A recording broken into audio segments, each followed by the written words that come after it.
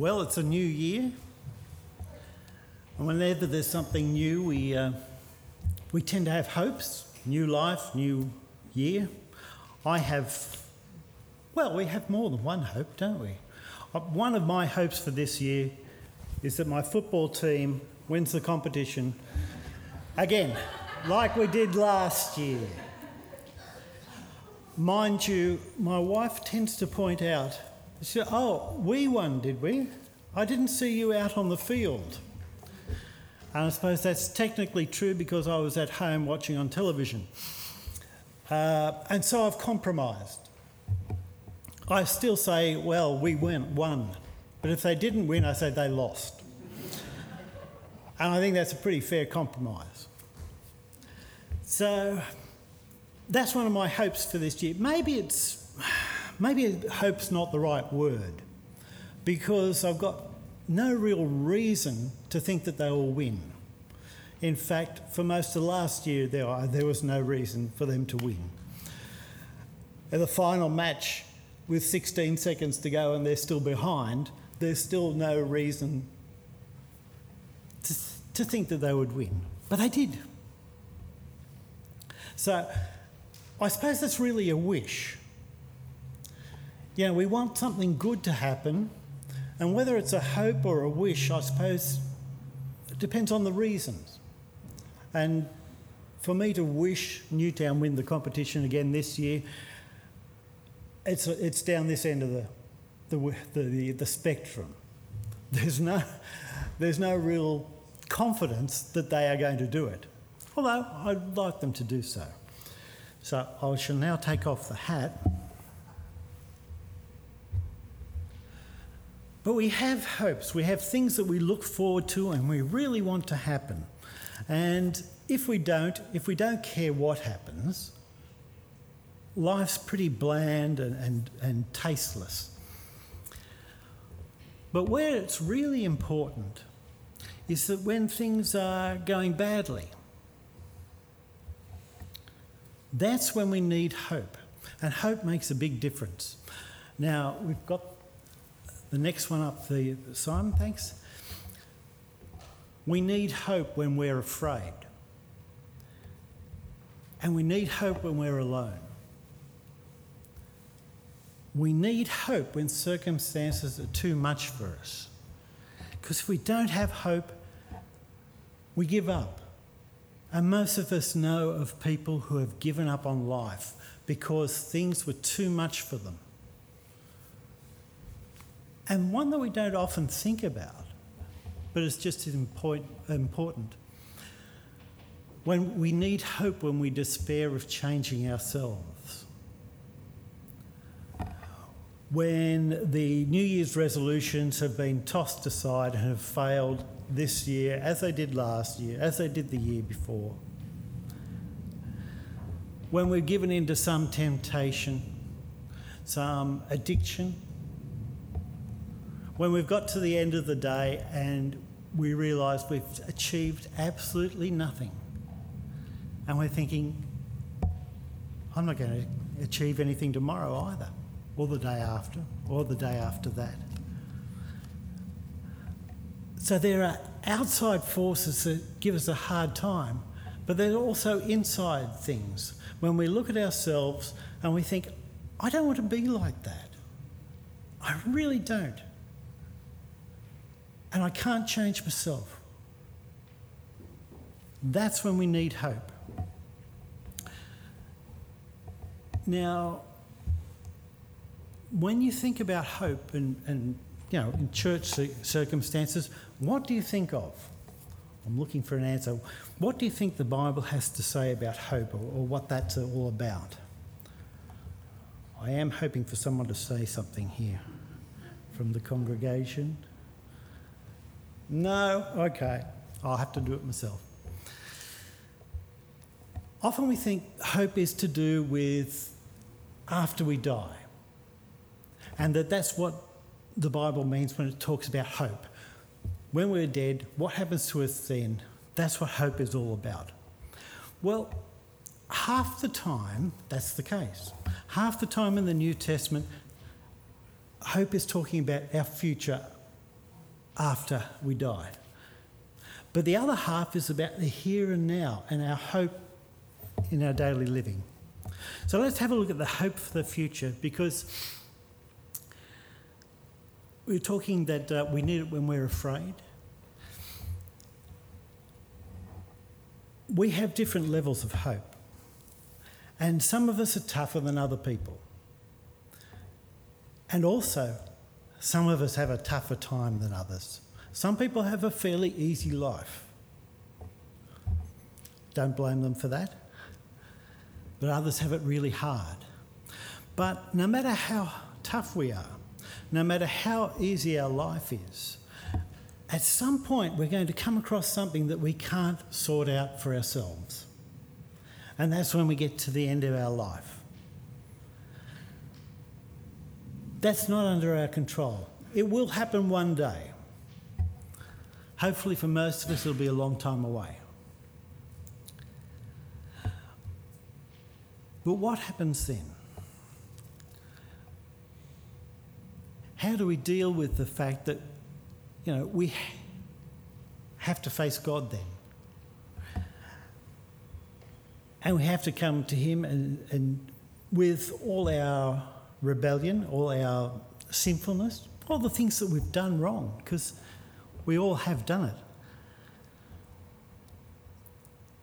Is there an answer to that? Well, we've got this passage in Romans.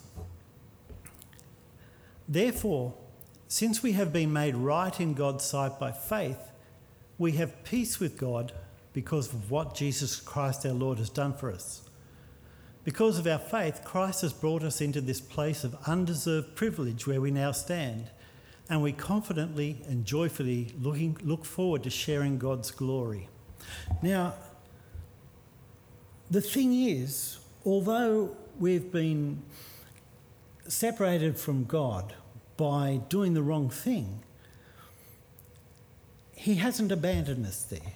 He hasn't given up on us. We have that hope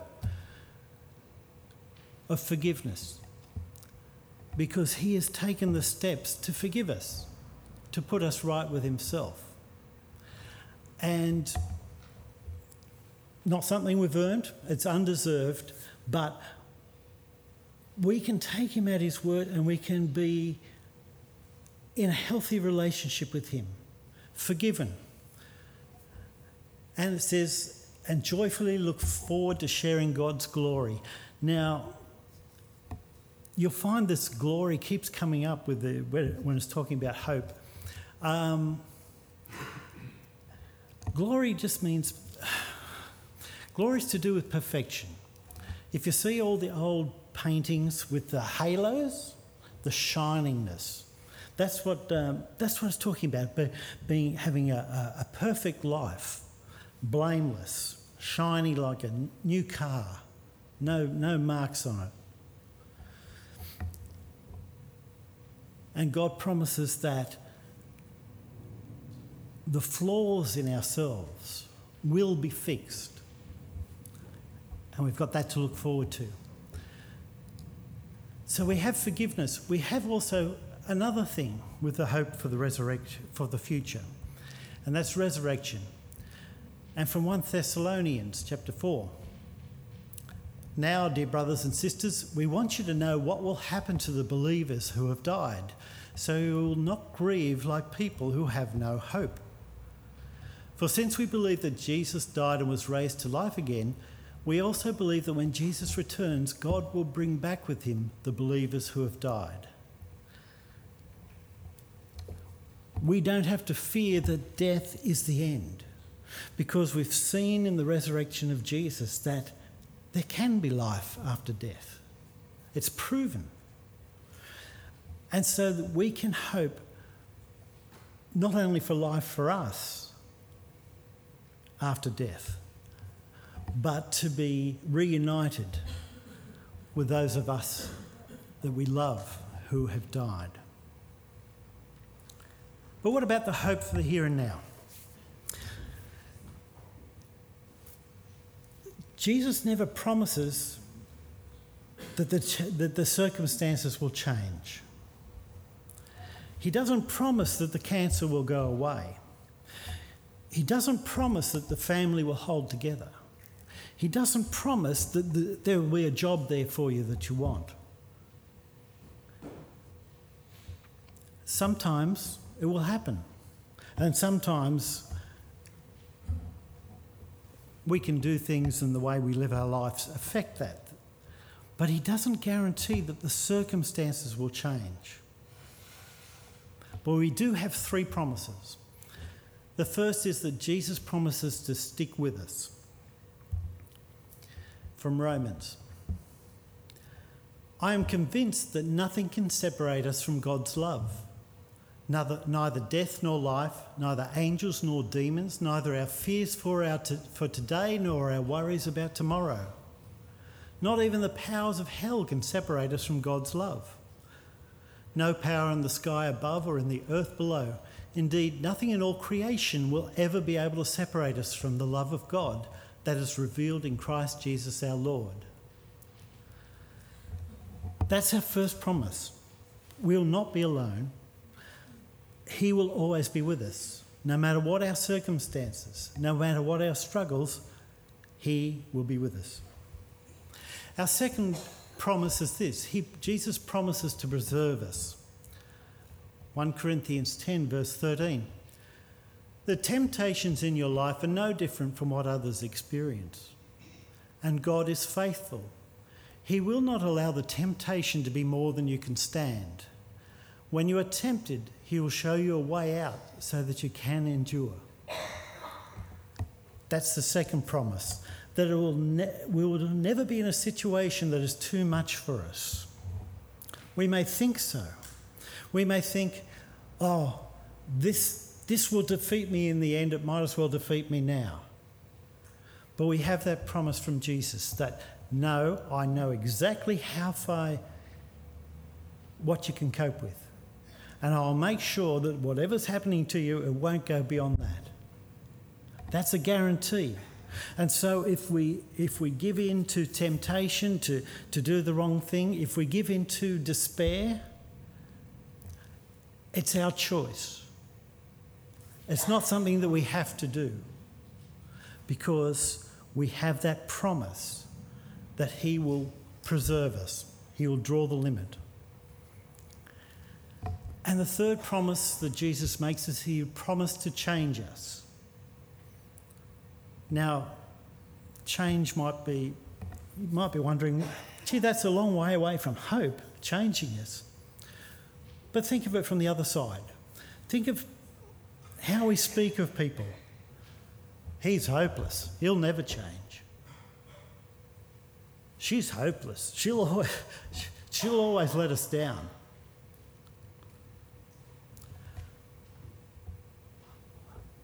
A big part of hope, maybe the most important part of hope, is knowing that Jesus changes people.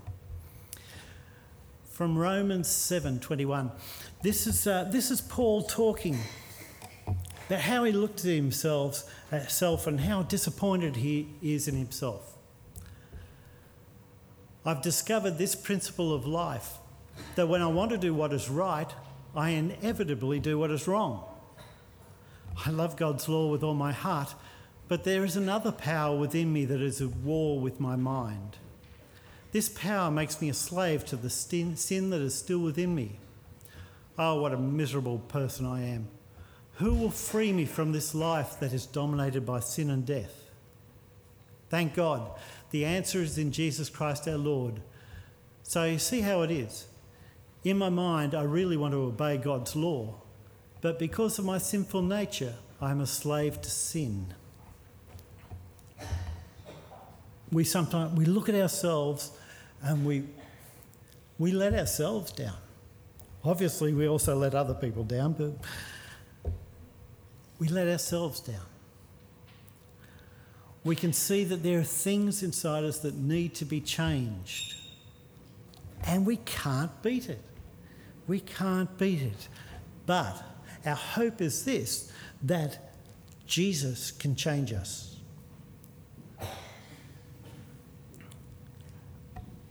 From 2 Corinthians 3. the veil. The veil is the what cuts us off from God. That we can't see God clearly. So all of us who have had that veil removed can see and reflect the glory of the Lord. And the Lord, who is the Spirit, makes us more and more like him as we are changed into his glorious image.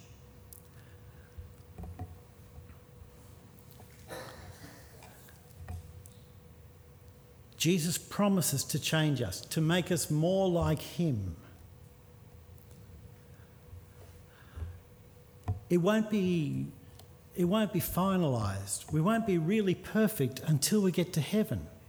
But we don't have to wait. Jesus in our lives, with his Spirit working in our lives, changes us, makes us more like him, makes us more pure. We can look forward to changing. And the things that we couldn't sort out ourselves, we have the hope that Jesus working with us will change us. Now, you'll see the diagram I put together here. The one up the top is faith, and that is purple. The colours aren't really clear. Okay, and I thought when I got to hope that it didn't really matter where I would put it, because the circle's round. Anywhere they're headed towards the middle, that's internal stuff. But no, it really has to go there, because if you have the both, if you can put both of them up, please, faith and hope. Our hope is related to our faith. The way we look at God determines how we look at ourselves. Our relationship with God determines our relationship with ourselves.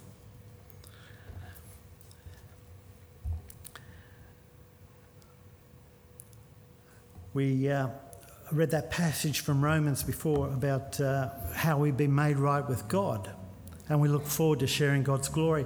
And that continues, it's not up on the screen. We can rejoice too when we run into problems and trials, for we know that they help us develop endurance.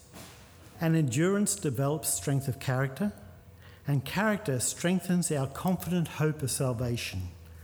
And this hope will not lead to disappointment, for we know how dearly God loves us, because he has given us the Holy Spirit to fill our hearts with his love.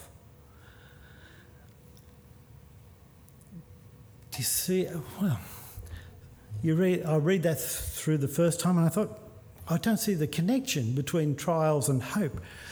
But the thing is, each time we go through something hard, with Jesus there with us, we learn. We develop our endurance muscles. And we see that he has got us through that situation. And that he has changed us to make us more like him. And so the next time something bad happens to us, maybe something bigger, we've got that experience as proof that he will get us through the next one.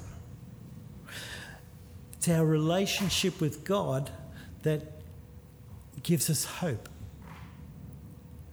because he has done it in the past for us. We can be confident that he will do it in the future. We know how dearly he loves us. He will not let us be pushed beyond our limits, and he will change us. So that's where our hope lies. That's where each of us individually can draw hope from. But moving on to other people, how can we give hope to others? Firstly, it's because it's how we see them. I know someone who very upset with something that someone said 10 years ago. Not to them, but they're furious because they can't imagine that person changing. How do we see the people around us? They're hopeless, they'll never change. Or do we realise the possibility that they can change with Jesus in their life? Doesn't mean that they will. But it makes a big difference about whether we accept the possibility that they will change. The second thing we can do to spread hope, we can share what God has done in our lives. Now, this can be very embarrassing. I mean, with our family, with our church friends, we like to put up a front. We like to pretend that we're already a finished work and that we're already perfect, and we don't like to admit otherwise. That's especially hard for parents. It is really hard for parents to admit to their children that they were wrong. But I'll tell you this for nothing, they'll eventually work it out themselves. We have to be honest, and we can give hope. For a child who's worried that they never seem to learn anything at school, or that they're wetting the bed when their friends have all stopped, whatever happens to be getting them down, it's good if a parent can say, well, you know, I found it really tough as a kid too, but it worked out all right.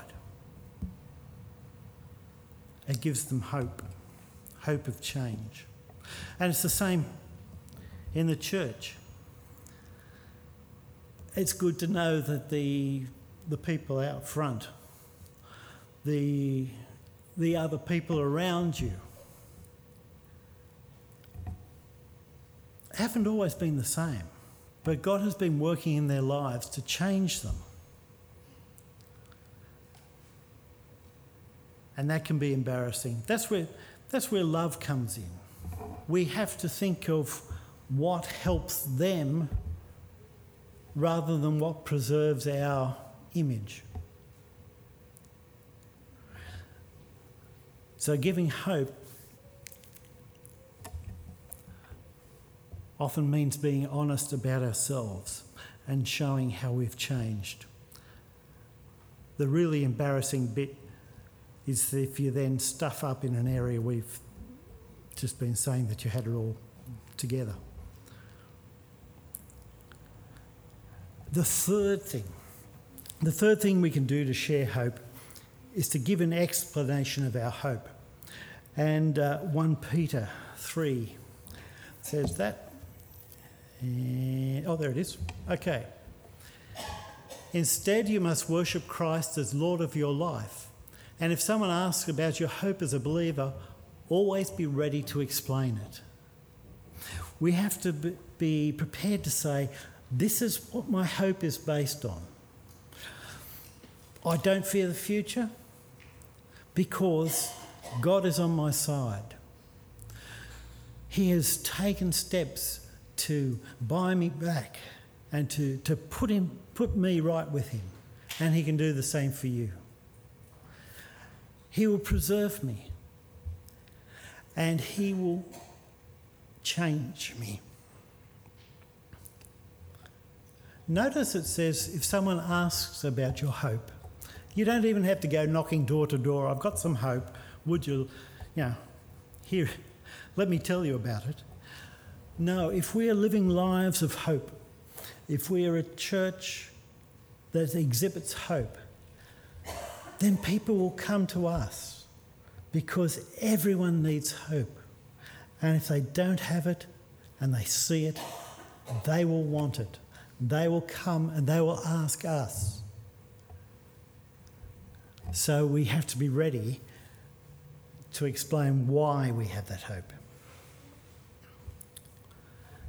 Colossians chapter 1, verse 27. God wanted them to know that the riches and glory of Christ are for you Gentiles too. And this is the secret: Christ lives in you. This gives you assurance of sharing his glory. Do we have hope? Yes, we have hope because Christ can live in us. And that gives us all the hope we need. I'm going to close with a prayer, and it's one more Bible verse, but also from Romans. I pray that God, the source of hope, will fill us completely with joy and peace because we trust in him. Then we will overflow with confident hope through the power of the Holy Spirit. Amen.